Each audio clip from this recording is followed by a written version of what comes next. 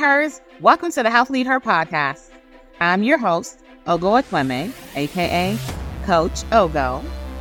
And this is a go-to podcast for multicultural women in health looking to grow and scale their health businesses and careers while improving their own health and building limitless wealth for themselves and their family. Are you frustrated with our current health system and wish there was a way you could do more for your community while making more in your business or career? Or maybe you're mission and vision driven, but you can't seem to figure out a consistent way to make enough money while fulfilling your dream to improve health disparities without having to work multiple jobs, working endless hours. Well, if this is you, you're in the right place. Press play and let's dive into today's episode. The Health Lead Her podcast is sponsored by the Health Contract Bootcamp. All right, so today we're going to start off by thinking about when we were kids. And, as children, we love to believe, or we were taught to believe, or actually, I don't know if it was a teaching, but we grew up with this sense that it has to be fair. You're playing with your friends and the game has to be fair. We all have to start at the same starting block. We're running a race, or we're playing tag, or we're playing hide and seek. Whatever it is we're playing, the game has to be fair so that all of us have an equal chance of winning. And when it's not fair, guess who's complaining? Whoever's at the losing end. Like, hey, that wasn't fair. Then you go tell your mom, Susan's not playing fair, or Mom, Joe's not playing fair. Like, we complain because it's not fair. And then what do the adults in our life say? Play fair, guys. That's not fair. We all have to share. We all have to start at the same starting block. Don't cheat. Play fair. And I can't even be mad at the adults in our lives for telling us that things have to be fair or we need to play fair. But I can be mad at them, or I can express my disappointment. And especially, I'm come from an African background, an African culture, where we want to make our kids think that things are going to be laid out for us. We're going to be able to start equally. There are no disadvantages.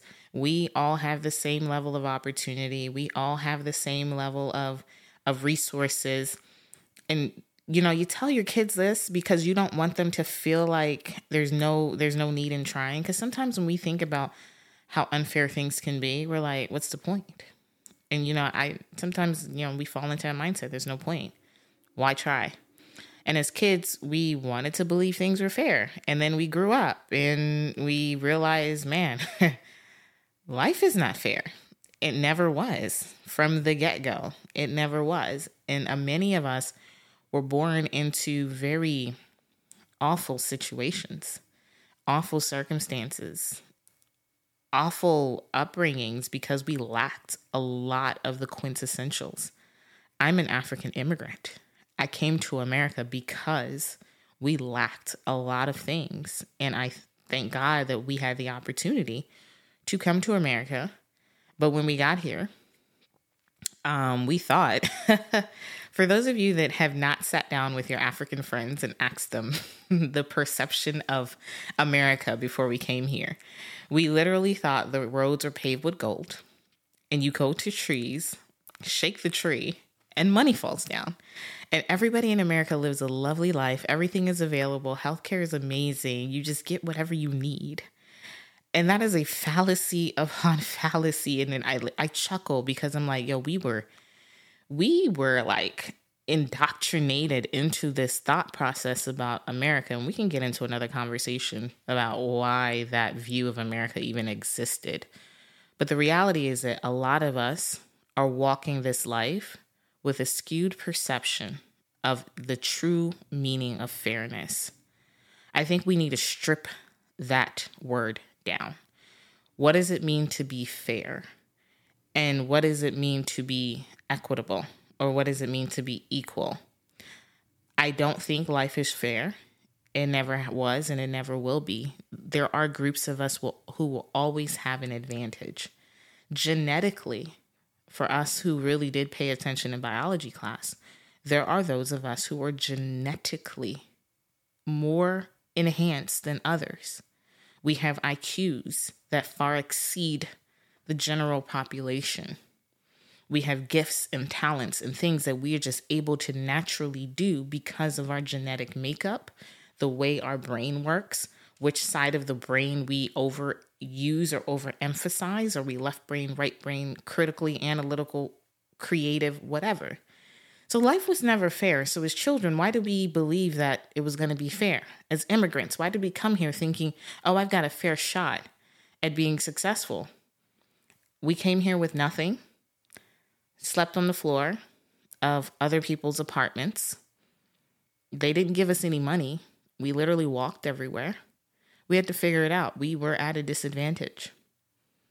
But we were able to do things, take advantage of things, become very resourceful. And despite those disadvantages, despite those AKA disparities, economic disparities, we're able to now sit high and proud of our accomplishments. I am able to now say I am a health systems engineer. I am a government health contractor. And I can literally transform the healthcare system with my thoughts and the programs I'm able to create. And that we had to fight for that. So now I want to tie this back to health. A lot of us really, really want to believe that when we come into this world, we have this clean slate to health. We can all live healthy lives. And the reality is no. There are systemic barriers that will prevent many of us from living as healthy a life as we would want to live. There are genetic barriers that will prevent many of us from living a healthy life. But despite these disparities, you can achieve higher levels of outcomes if you actually put forth the effort to be resilient and to push past these disparities. So let me tie that into the core goal of our conversation today. We want to talk about health disparities. We want to talk about the high rates of cardiovascular disease in our communities, the high rates of diabetes in our communities, the high rates of cancers in our communities, the high rates of maternal mortality in our communities. And I'm throwing these out because I want you to realize that these are the hot button topics for our government. The number one skill, write this down, the number one skill, if you are going to get into the government health contracting game, if you're going to succeed in the government health contracting game, if you're going to become a government health contractor that is highly paid and highly impactful, you have to adopt the skill of listening.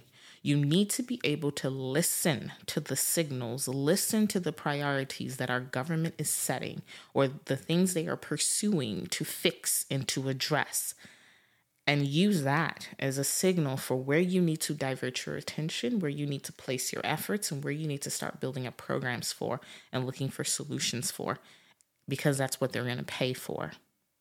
I'll give you a clear example, COVID-19. Nobody was thinking about COVID-19 before 2020. Nobody. Maybe a few of us were like, we're hearing a little buzz, but nobody was really thinking about it. It hit, and guess what? We realized that there are so many communities who don't have the basic necessities to be able to scale through a COVID-19 type pandemic. And guess what happened? Immediate surge of government funding into COVID-19, into health preparedness, into emergency preparedness, into biosurveillance. I'm throwing these out because these are the things you need to pay attention to. All of a sudden, our government is spending millions, billions on PPE, personal protective equipment, right? They're spending millions and billions on health disparity programs, health education programs. Here's something you might not even realize.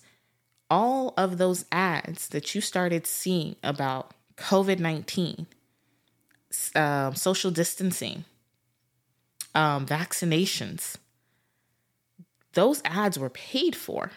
That's called public health communications, public health outreach. That is a subset of government health contracting that has so much money in it. It's outstanding to me that we as health professionals are oblivious to where the money is at. Trillions of dollars were spent in this area just to get out the message about COVID-19. There were contracts that back this. There were companies winning these contracts who don't look like us, who don't have our shared experiences, who don't know what it means to live in the circumstances that we have witnessed, that we see in our communities every single day. But they made money. They made money. And I know a lot of you sat there watching these commercials, watching these outreach campaigns, watching these promotions.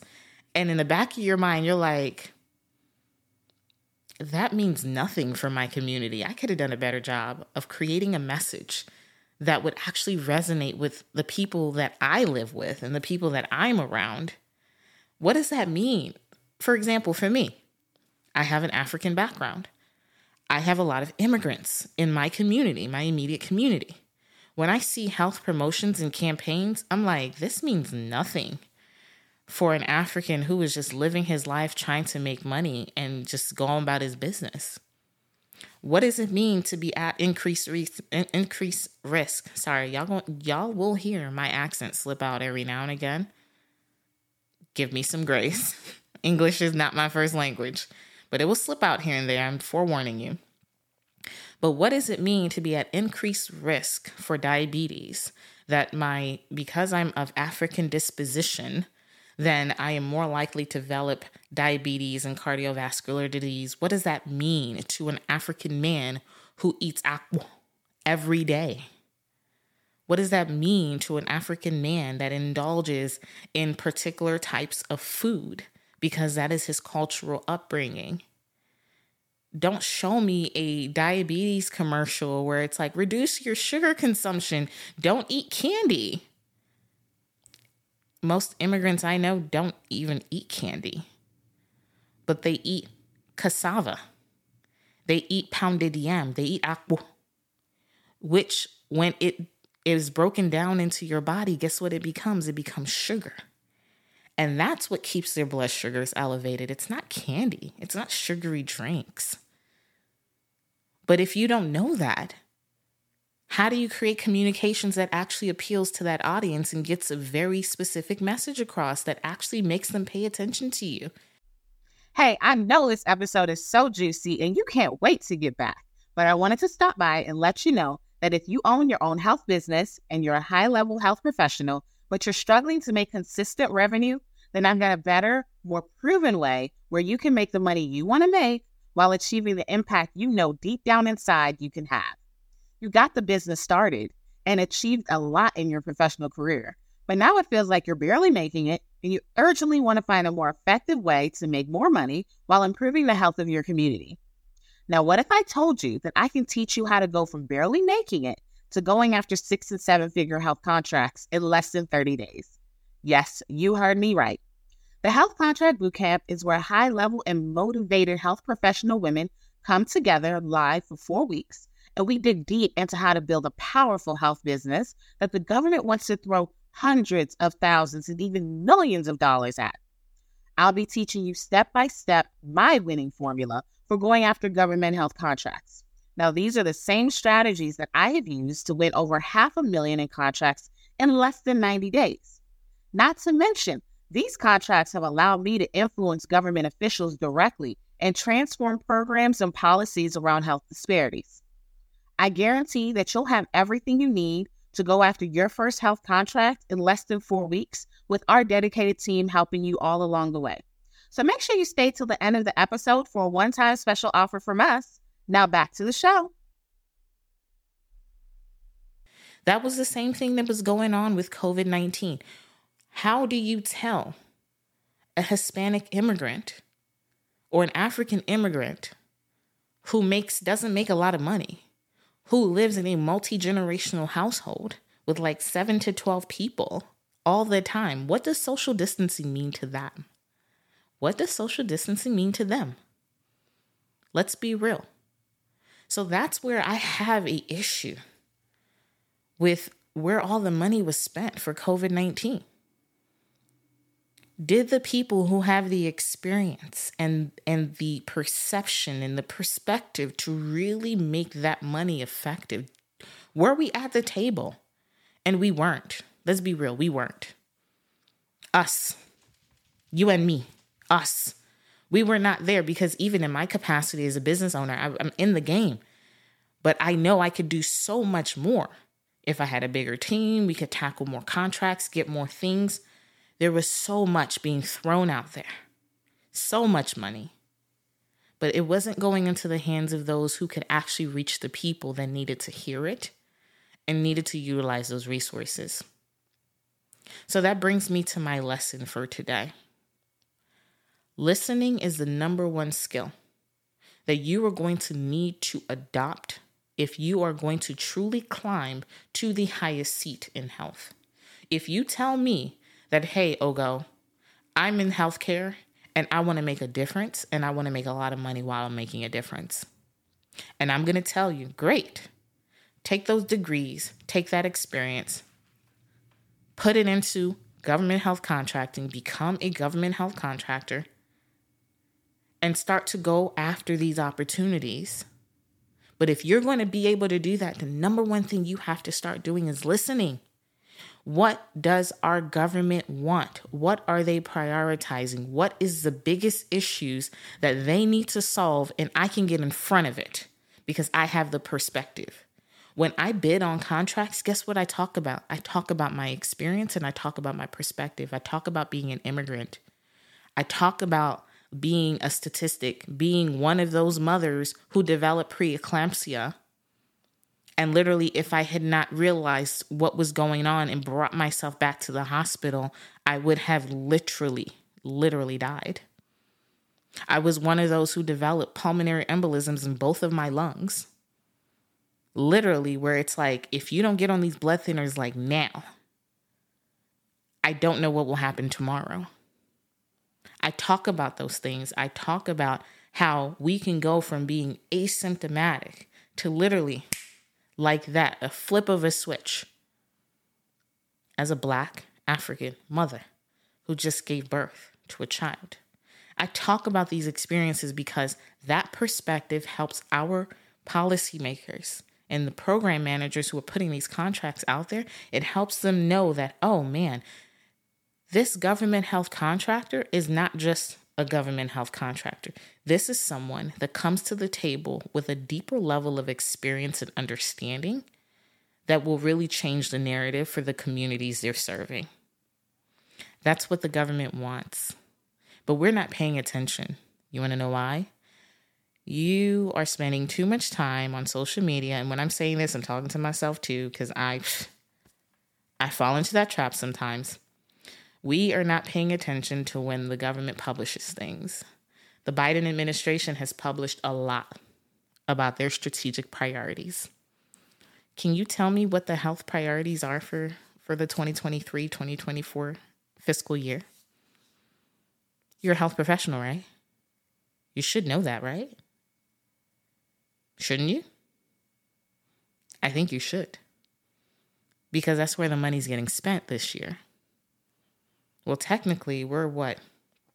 This is what, August 2023? The federal government fiscal year ends in September. We're almost done the fiscal year. Do you know where all the money was spent this year? I do, because I've been paying attention to it. Have you been listening? Have you been reading? If we say we're really going to make change happen, we got to get out of the worker bee mindset. The worker bee mindset is do my job, collect a paycheck, and go home. Too many of us have been doing that for too long.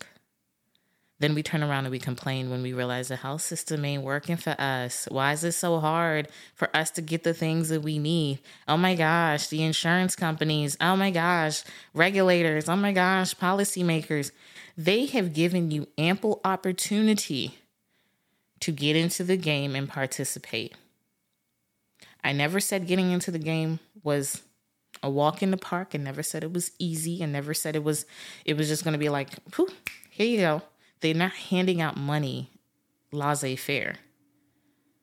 But if we as health professionals are putting in all this time into studying and getting these degrees and calling this accomplishments, or these are our accolades, our achievements, all right, cool. What systemic change have you made since you became that health administrator or that professional or that doctor or that nurse practitioner, that CNA, that LPN? Oh, let me just squash all the beliefs in your mind right now. There are government health contractors who have no degrees making far more than the MDs that we are admiring. And this is no shade to anyone. If you hear the aggression in my voice, it's not because I'm trying to be shady or I'm trying to make anyone feel less than or any. No, I'm trying to let you know that unlike what others want us to believe and how they want us to be pinned against each other, nurses against doctors, nurses against the CNA, in government health contracting, it's a level playing field. The determinant of how far you go is how much you listen and how quickly you apply what you heard. So that's why I say you need to hurry up, take those degrees and take that experience and take that perspective, dump it into that government health contracting position that you're going after, and start taking up market share. Literally. And that's what I love about it, because it gives us all actually an equitable opportunity to be change makers. Not to mention, we can make a ton of money while doing it. The government spends billions and trillions on health every single year. Don't let the fear mongers get you when they say they're cutting programs, they're cutting this, they're cutting that, they're cutting every year something gets cut. Let's be real, because tax dollars have to be allocated based on what the priorities are. But if you're a good listener, guess what you're going to do? I'm going to pay attention to what those priorities are. I'm going to focus on that, and I'm going to follow the money. Because the government doesn't like to reduce their budgets. It sounds like, oh, we don't have as much money in this program anymore. Overall, the government doesn't like to reduce their budget. They reallocate, they move money around. Smart people like us, like you and me, because we're now becoming government health contractors, we're going to follow the money. We're not going to get scared. We're going to follow the money. So anyways, I've said a lot today, but I think the number one takeaway is listening is your greatest asset.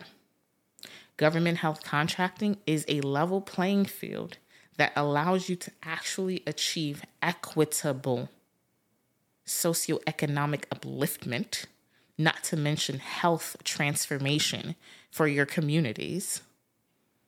And lastly, man, we are the most well-positioned people in this country, on this globe, to really take advantage of these opportunities, transform health, and build wealth. So I'm going to leave you with that, and I'll see you on the next episode.